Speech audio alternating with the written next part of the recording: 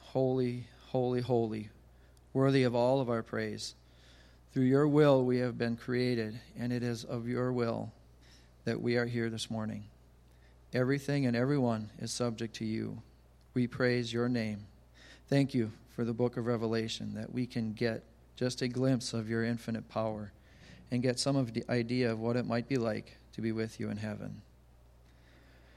Lord, I would like to take a moment now, as much as I can, for myself and North Shore Church and all who are listening, to confess our sins.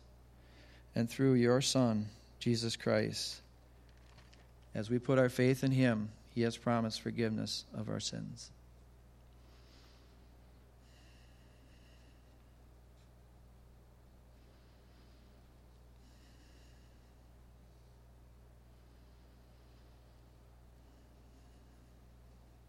Lord, we thank you. Thank you for the work of your Son, and thank you for allowing us to be called and treated as sons and daughters of the Most High. Thank you for your Holy Spirit. Thank you for loving us.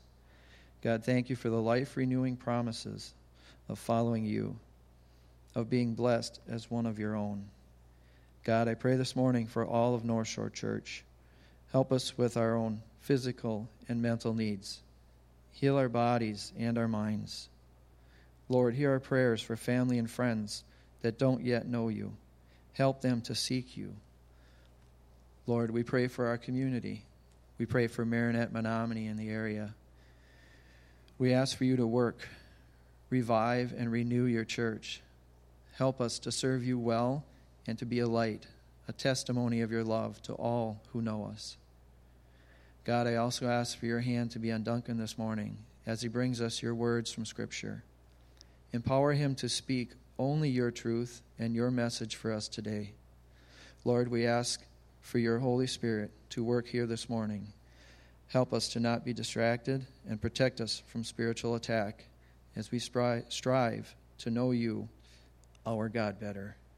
We ask this through Jesus. Amen.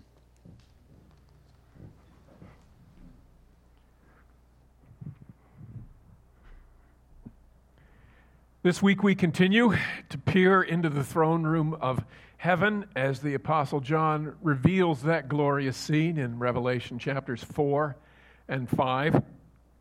As we said many times, and it bears repeating, in the book of Revelation, what John does on so many issues, on so many fronts, across so many chapters, is he's peeling back the external layers of this seen material world and inviting us to gaze into the deeper, unseen spiritual world that's constantly active and is controlling what happens in the material realm. As we thought last week, John reveals to us in chapter 4 the enthroned Lord of the universe, God the Father, the creator of everything. His throne, which was the main focus of that heavenly scene, is a symbol that John uses to convey God's supreme authority, ruling over the events of this world. Even as his church sometimes suffers severe persecution, the one who's ruling is not the Roman emperor and other earthly authorities. The enthroned God of heaven is overseeing all of it. That means that all the calamities, all the natural disasters, the plagues, the pestilence, and all the other end-time judgments that is being poured out in the book of Revelation, those things occur ultimately for only one reason, and that is they appear by order of the throne of God. But John also reveals in some detail the process and the heavenly powers whereby God implements those sovereign judgments on the sin of humanity in chapter 4. We saw those 24 elders on their own thrones, and these 4 supernatural creatures, these perhaps highest ranking of all created beings, these angelic creatures who in some way implement, establish, and mediate God's sovereign plans on the earth. When world events unfold, there are always human personalities involved, winning elections, declaring wars, rioting in streets, bringing pandemics, oppressing the church, whatever. But those earthly elements are brought into being only as a result of the angelic beings being supernaturally charged by God to bring those into being. And those beings bring them into being as a result of the order of a sovereign God. Now, this is not to say that God is responsible for evil or that the evil people do not have responsibility for what they do.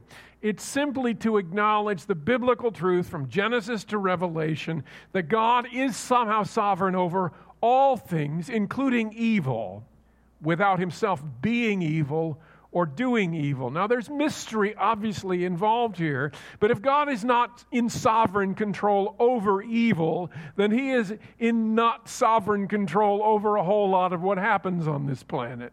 Okay? This enthroned God of Revelation chapter 4 that we saw last week is revealed in his manifold glory. We looked at this last week. He's the thrice holy God. Holy, holy, holy. So superlative. He's better. He's more powerful. He's pure. He's more wise than any other human being. He's also revealed in chapter 4 as the creator God who has revealed himself so magnificently in his created order. And in response to his revealed glory, these angelic beings surrounding the throne who are so glorious themselves, they can respond in no other way than to give him continuous, intense, and repeated praise and worship. So chapter 4 reveals the glory of God and his sovereign control over all the events of this world. As we move into chapter 5, as we heard read, we move a step closer to seeing how the end times events in Revelation are enacted. Because here John introduces the member of the Godhead who is Lord over all and who will personally implement God's plans through the Holy Spirit and these heavenly creatures. On this earth, the emperors, the governors, the prefects, the rulers, the presidents, the congresses, dictators carry out their political will. But John reveals in chapter 5 that those events in history have been predetermined in eternity past. And they are so specifically and irreducibly decreed by God, it's as if they were written on a scroll by God who sits on the throne. In chapter 5, the enthroned God, God the Father, hands these predetermined, irreversible plans to someone who is uniquely qualified to oversee their implementation on the earth. All of that means, of course, is that the sometimes frequently chaotic and scary events that we see playing out every night on the evening news originate in the mind of God. And there is one person who is uniquely qualified to oversee them as he works through his angelic servants to bring them into the reality through the rulers of this world at all levels.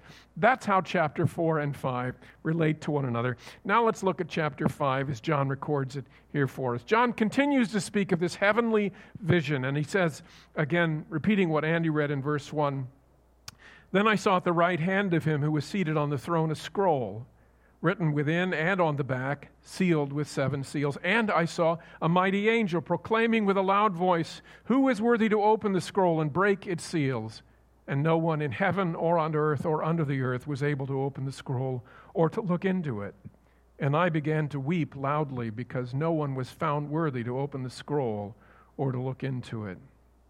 As we move through this chapter, it divides into 3 sections. Section 1 is the heavenly scroll is revealed. Second, the judge and the redeemer is revealed. And third, the judge and the redeemer is worshiped. First, let's see the heavenly scroll being revealed as John describes that. This is a very important scroll because it contains all that will transpire in the end time prophecies recorded in the Revelation. Scrolls of this type that are pictured here in this apocalyptic imagery were made of ancient paper, and they were bound together in one of several possible ways. And this one is filled with writing within and on the back and is sealed with 7 seals. These scrolls normally had writing only on one side. So the point is of this mention of both sides, the point is this scroll is comprehensive. It lacks no important detail of what God is going to bring about. It is jam-packed with his plans for this world. The seals are wax seals, and some of you who watch Jane Austen movies know all about this. There are those seals made of melted globs of wax that are then pressed with a metal seal to place a lasting seal on the paper. The reason for the seal is to keep someone from opening up the section of paper sealed off unless he or she breaks the wax seal and exposes what is written. Therefore, you know if somebody has read this before or not. If it's sealed, it has not been read. If it hasn't been sealed or the seal is broken, it probably has been read. Okay? Basically, on this particular scroll, the seals keep the sections of the scroll closed off from one another until the seals, one by one, are broken in succession, if you read the rest of the book. The 7 seals are, if you could use a modern term, they're like chapter markers that separate each successive series of God's acts of judgment, God's acts of redemption, from one to the next. That's what they do. And before each new series of God's end-time judgments are carried out on earth, the seal in heaven containing those recorded events must first be broken. That's the idea. That's what's being communicated. Only as they are systematically revealed in heaven can the context of this next chapter of the story, history, be carried out on the earth. So the breaking of these particular seals in chapter 5, interestingly, fulfills a prophecy made 600 years earlier back in Daniel chapter 8.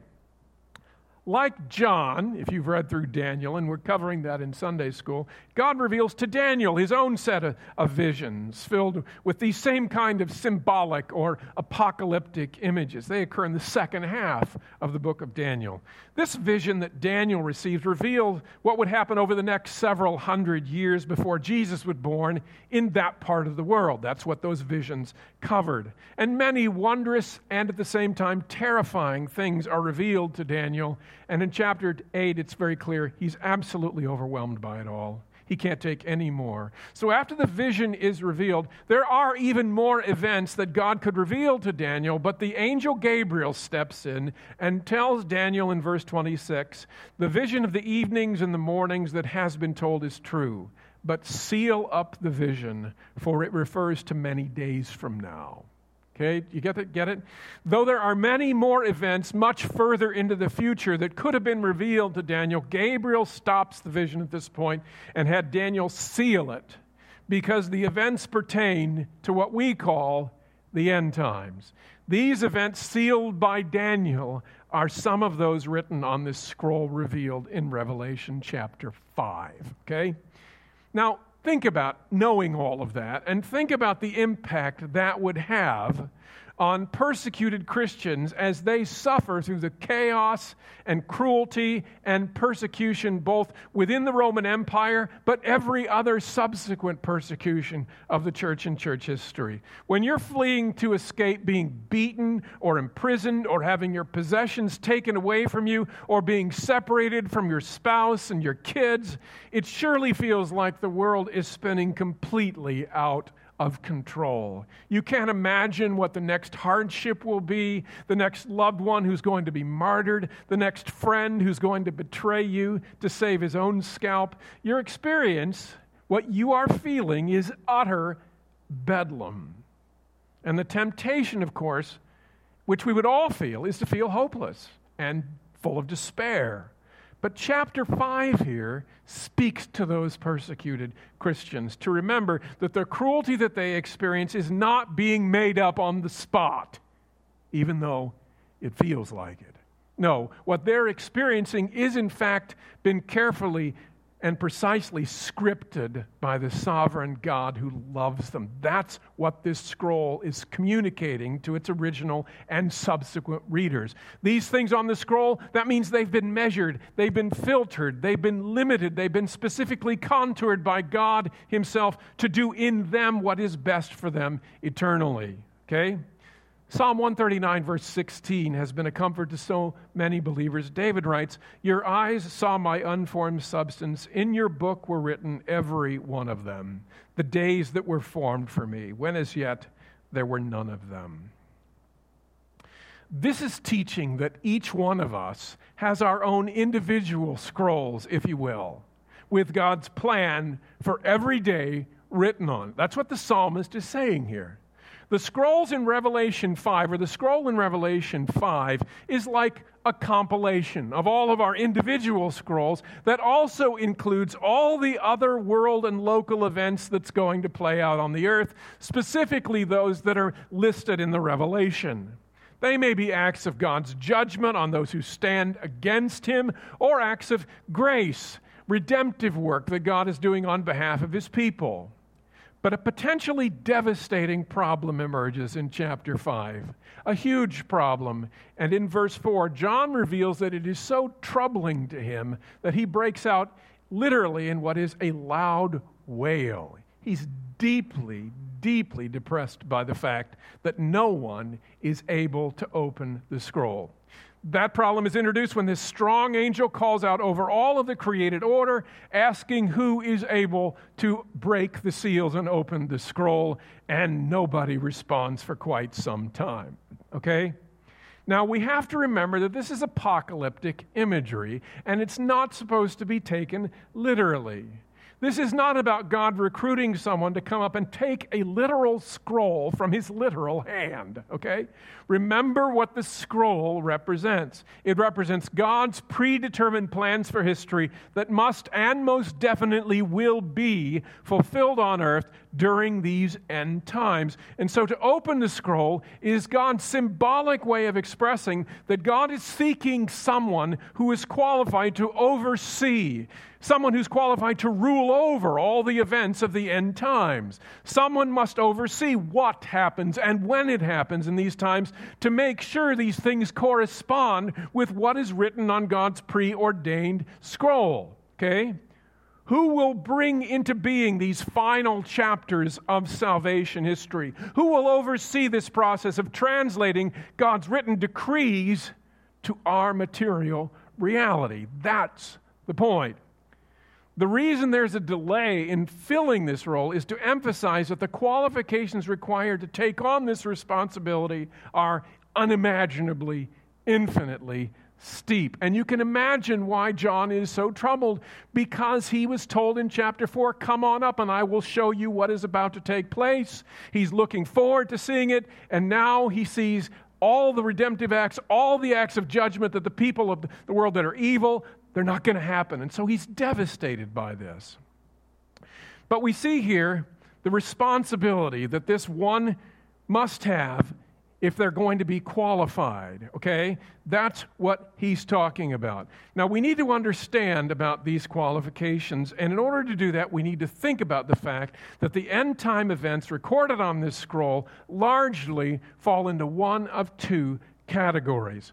Much of it, if you've read the Revelation, is the judgment or God's wrath poured out on the wicked who are at war with him, both the human wicked and the demonic or satanic wicked. God has been warning millennia in this world for the wicked to repent, to come to him in faith, and the lost world has refused. So it's judgment time. The time is up. The bell has tolled. In the Revelation, we read of earthquakes and natural disasters and pestilence and all of these other calamities that are dispensed on the earth as God's judgment on the wicked. And that includes both human evil and the demonic evil that underlies it. The punishment for all those who oppose God is now at hand, and it's written on the scroll. In order for a person to legally pronounce or carry out those kind of judgments on the guilty, that person must first have needed to conquer these enemies. Remember that these evil forces were at war with God, and you cannot convene the Nuremberg trials for war crimes perpetrated by Nazi Germany unless and until you have defeated Nazi Germany. Do you get it? You can't stand in judgment and render a sentence on someone unless you have first prevailed over them in some way and been given authority over them as judge. So the only one qualified to dispense this judgment on the wicked, the judge, is the one who defeated these enemies of God. In addition to the judgments of God, the other piece of what's on this scroll is the gracious works of redemption and the rewards for the saints. See, those who have placed their trust savingly in Jesus Christ. And this would include the heavenly vindication, the heavenly exaltation, and the heavenly glorification of those who by grace trust in Christ. And the only person qualified to bring these redemptive events into being is the one who saved these former enemies of God out of their sin, chosen them, called them, cleansed them, and qualified them to live with God forever in glory. Okay? Only that person, the Redeemer of these former rebels, will be able to perform these redemptive acts written on the scroll, because he's the one who said they're now qualified for these things. Well, those necessary qualifications narrows the list of eligible candidates for this role of opening the scroll and breaking the seals down to one. So now let's spend some time looking as we see the judge and the Redeemer as he's revealed. This is what verse 5 is about. And one of the elders said to me, "Weep no more. Behold, the Lion of the tribe of Judah, the Root of David, has conquered, so that he can open the scroll and its 7 seals." This series of 7 seals, or we could call them chapters or series of judgments and redemptive acts written on the scroll, can be ruled over by only the judge and Redeemer who has conquered. He's conquered over the enemies of God, human and demonic, and he has conquered over the sin of the saints who now follow him and worship him. The 2 titles that are used here for Jesus, the Lion of the tribe of Judah and the Root of David, are found in these only exact words, only here in the Bible, but any good Jew would have identified these as ways of referring to their promised Messiah. The Lion of Judah is a messianic title. It speaks of the Messiah. And it goes back all the way to Genesis chapter 49. Jacob is blessing his 12 sons, and he says of Judah, his son, who's going to have a tribe named after him, Judah is a lion's cub. From the prey, my son, you have gone up. He stooped down. He crouched as a lion and as a lioness. Who dares rouse him? The Jews knew their Messiah was going to come through this tribe of Judah. And over time, they came to identify this Messiah as the Lion of the tribe of Judah, the one who they knew would, with the fierceness of a lion, overcome and conquer their enemies. The Root of David was another title that to the Jew would have screamed Messiah. The Jews knew their messianic king would come from the family line of King David. Okay? But David's line of kings ended when Judah was exiled in Babylon. The royal tree, if you will, was cut down. But in chapter 11 of Isaiah, the prophet reveals that out of the stump of that royal tree will grow one more ultimate Messiah king. He prophesies in verse 1, "There shall come forth a shoot from the stump of Jesse." Jesse's the father of David. "And a branch from his roots shall bear fruit." Later in verse 10, very similarly, he says, "In that day the root of Jesse, who shall stand as a signal for the peoples, of him shall the nations inquire, and his resting place shall be glorious." So John's symbolic language in chapter 5 here simply says that Jesus, because he is the messianic king who conquered sin and death for his believers and who defeated Satan and his minions, he alone is able to bring judgment upon those he has conquered. Because Jesus alone was qualified to rule over all of this, in verse 7, it says, "He went and took the scroll from the right hand of him who was seated on the throne." That's his way of saying, I'm ruling over this. I got this. I'm qualified. Verse 6 continues, "And between the throne and the 4 living creatures, and among the elders, I saw a lamb standing, as though it had been slain, with 7 horns and with 7 eyes, which are the 7 spirits of God sent out into all the earth." 7 horns, 7 eyes. 7 horns, the horn in the Bible is always indicating strength. 7 is the perfect number. So this particular lamb is a bit of a curious lamb because he has perfect strength. He has 7 spirits of God, which we've already seen. That's the Holy Spirit. So he has the Holy Spirit with him. This reveals the central message of the Bible, which of course is the gospel. John was told, if you recall, to look at the Lion of the tribe of Judah. But then he looks over and he doesn't see a lion, he sees a lamb. And not just any lamb, but a lamb as though it had been slain. So this lamb bore the marks of a sacrificial death, which meant its throat had been cut and its blood had been let through it. But because this is symbolic imagery, we mustn't be too literal, because this sacrificial lamb is very much alive. Okay? This is where apocalyptic imagery, you can't take it literally. This is a slain lamb who happens to be alive, okay? That's the point. The point of the imagery is to say that as the Lion of the tribe of Judah, King Jesus conquered his enemies. But as the lamb, it tells you how he conquered his enemies, okay? Now, you may be surprised to know that John is the only author in the New Testament that refers to Jesus as the Lamb. He does it a few times in his gospel, but in the Revelation, the Lamb is the main representation for Jesus. Okay? In Revelation chapters 4 through 22, John uses the designation for Jesus, Lamb, 27 times. It is the main way that Jesus is referred to in the book of the Revelation. Now, when you see a pattern like that, nobody else talks about Jesus as the Lamb except John, and in the Revelation he goes nuts about it. You need to ask the question, okay, there's a reason for that. That's not a coincidence. So why? Why would this be here with such profound repetition in the book of Revelation? And there are surely many reasons. His repeated use of this term is mostly to emphasize, to remind us again and again and again as we read this book, that Jesus conquered the sins of his own people as well as his enemy at the cross. Jesus conquered his enemies by dying a sacrificial death. That's what it means to call Jesus the Lamb. Paul says in Colossians 2 that on the cross, Jesus disarmed the satanic rulers and authorities and put them to open shame by triumphing over them in him. So he triumphed on the cross. At the cross, Jesus stripped Satan of the one lethal weapon he possessed, and that is the unforgiven sins of God's people. Okay? He has nothing with which to condemn believers now because our sins have been forgiven by Jesus. Jesus stripped that weapon from him by dying on a cross and forgiving our sins. But think about another reason why Jesus' main designation in the book of the Revelation is the Lamb.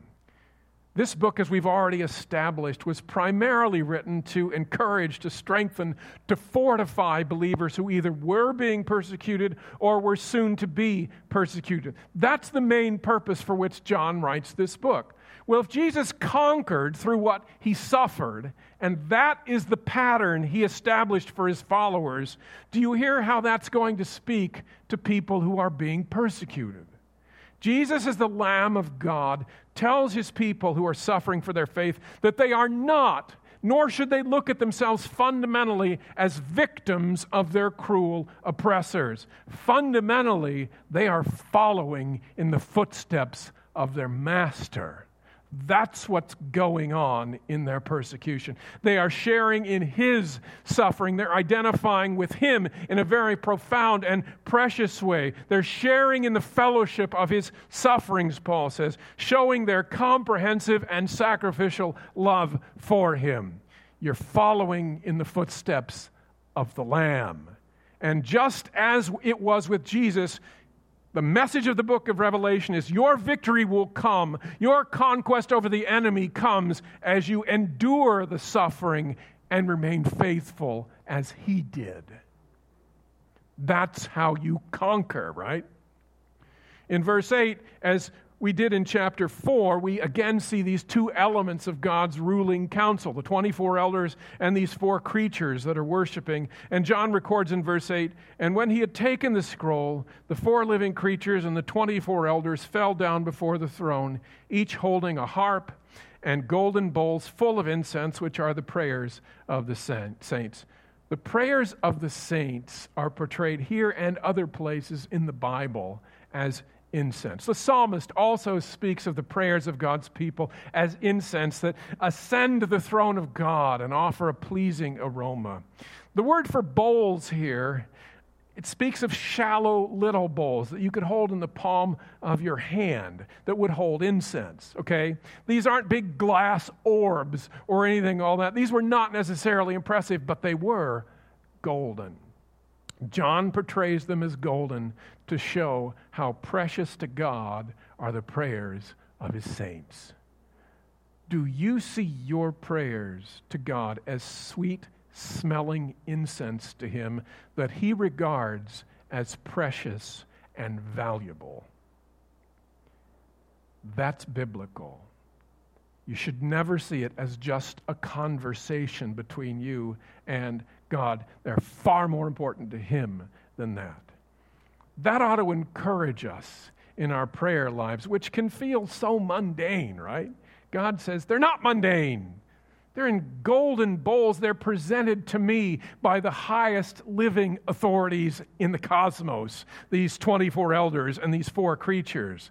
That ought to tell us something about how important they are to God when he takes these most important, most authoritative beings on their own thrones in the context of the throne of God, and he says, you present the prayers of the saints to me.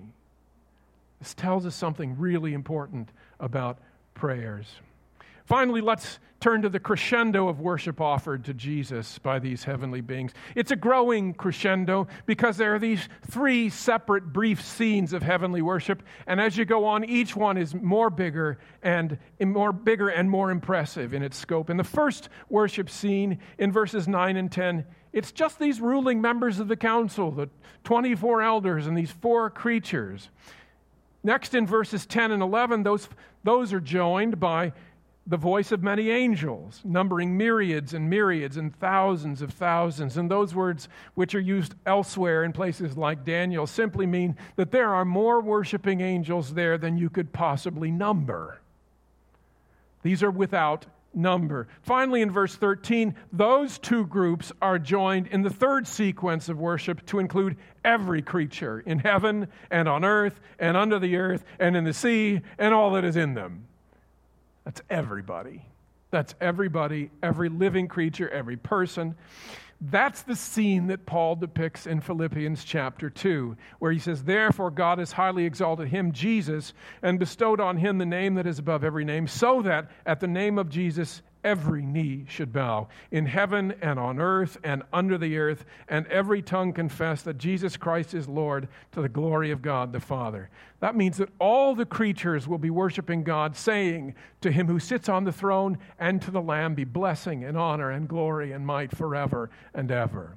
And because this is all creatures, it includes those billions upon billions and unredeemed sinners and fallen angels who are warring against God, but who have no choice. They are not capable of doing anything but crying out in worship to Christ. The radiant glory of Christ is so overpowering that those who now hate and despise Jesus, human or demonic, will one day bow before him in praise and honor and worship because they can do nothing else.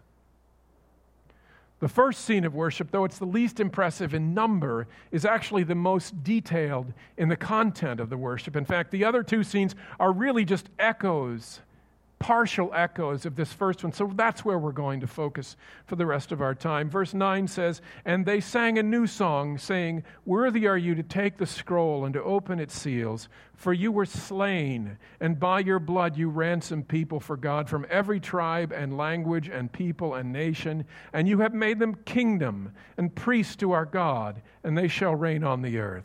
We know this is a worship scene because it says they're singing a new song to him, because no one's ever seen anybody do the kind of things that Jesus did before, and because it begins with the word worthy, and worthy is the word from which we get worship. Worthship is what it means. What qualifies Jesus to open the scroll is also the reason these heavenly creatures are worshiping him. There's only one reason why Jesus is qualified to take the scroll, but there are 3 parts to this reason. What he did, he was slain. The interpretation of what he did is he ransomed people from God from every tribe and language and people and nation. And finally, the result of what he did is he made a kingdom and priest to our God that shall reign on the earth. There's so much theology in these three parts of what Jesus did, and we have little time left. The fact that the Lamb was slain is most important. This element alone is mentioned both in this section, and it's either mentioned or implied in the next two scenes of worship. The slain lamb, the image of the slain lamb, of course, goes back to the book of Exodus, doesn't it? When the children of Israel were forced to slay the Passover lambs and place their blood over and around their outside entrance. In this way, the blood of the lamb would cause the angel of death to pass over them and spare their firstborn from the judgment of God. It's important for us to remember that both the Egyptians and the Jews deserved the death sentence from a holy God. But because the Jews were covered by the blood of the Lamb, they were rescued from the punishment that they deserved. It is no mere coincidence that on the day that Jesus was slain on the cross, in that period of time, the Passover lambs for that Passover were also slain. That's not a coincidence that it just happened to work out that way. Jesus is the ultimate Passover lamb to which all the other slain Passover lambs point. He was slain, it says, to ransom people for God from every possible people group in the world. The word ransom there means to redeem a person, and the word literally means, it refers to slaves being purchased out of the slave market. This was a commercial term that the New Testament authors co-opted because it fits so well what God has done with redeemed sinners. He's purchased them out of the slave market, and in this case, the price of redemption for those slaves was the blood of the Lamb. People are born enslaved to sin, to Satan, and to death. They are held hostage. They are held under the oppressive thumb of all three of those enslavers. And they're so blind to it, they don't even realize it's happening to them except by the grace of God. The angelic beings reveal that God doesn't just liberate them from slavery for the sake of their freedom. No, He liberates them so that from them He could create a kingdom and priests for God. This is so exalted. We have been purchased, which means we are now owned by God, right? He bought us so that He could own us, not so that we could own ourselves. And God's purpose for us as our owner is to serve Him as our King and represent Him to other people as His priests. We're a kingdom of priests. Finally, these creatures say of God's ransomed people, they shall reign on the earth. We have to remember that the Bible is one message from Genesis to Revelation, and He's tying things up here. And the original purpose of creation for Adam and Eve was what? So that they would rule and reign over the earth. Now that we have been redeemed, we can serve that original creation purpose. Okay? There is so much to this heavenly throne room that we haven't even talked about, but let's do a little bit of application. Hopefully there's a lot of mini points of application that will be a blessing to us. We must always see ourselves as those who exist to serve our King and to represent Him to others as His priests, and He can do that because He owns us. He's purchased us with the blood of His Son. Is that the way we see ourselves? Is that the way we understand what it is to be a Christian? To be a person who is purchased, to relate to God as our King and to relate to others as His priests. That's God's understanding, okay? I trust that we're also impacted by these other truths like the value and preciousness of our prayers to God. We should experience great comfort at the truth that in spite of how crazy and sometimes painful our lives can be, God is in complete control over even the evil things that can happen to us, okay? All of that is clearly intended. But the main thrust of this passage is the amazing Savior that we see and His act of redemption accomplished for us by the Lamb of God that is worthy of this worship of such an unimaginable scope.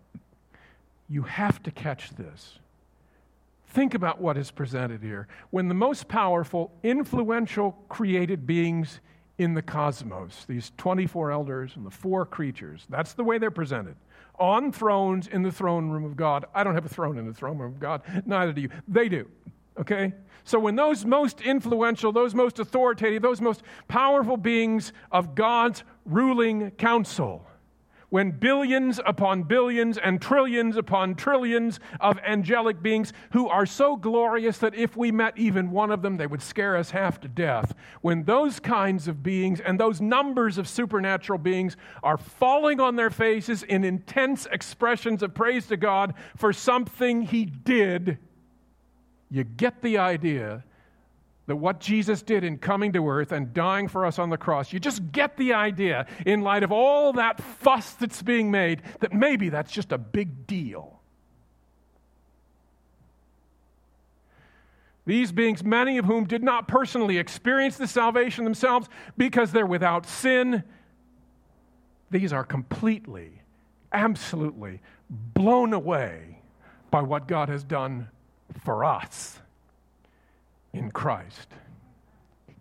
The point is, if we do not live with an ongoing and profound awareness and appreciation for what Jesus did for us on that hill on Calvary, we're horribly out of step with the rest of the created order on a cosmic scale. We must see this, and we're the ones who Jesus did this for. We're the recipients of this, so it should mean all the more to us. If you're not moved profoundly in response to what Jesus did for you, then you need to spend as much time as you need and find out what on earth is wrong with you, because something is desperately wrong with you. We need to repent of our gross ingratitude and ask that God would fill us with the same level of awe and worship for Jesus and what He did for us as all of these other created beings. May God give us the grace to live in praise and worship for what has been done for us by Jesus, for His glory and for our joy. Let's pray.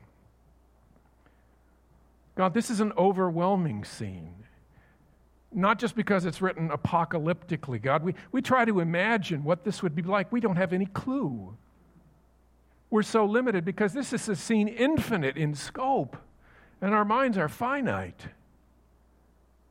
We don't know what a myriad is. And all of this fuss is being made because of Jesus and what He did.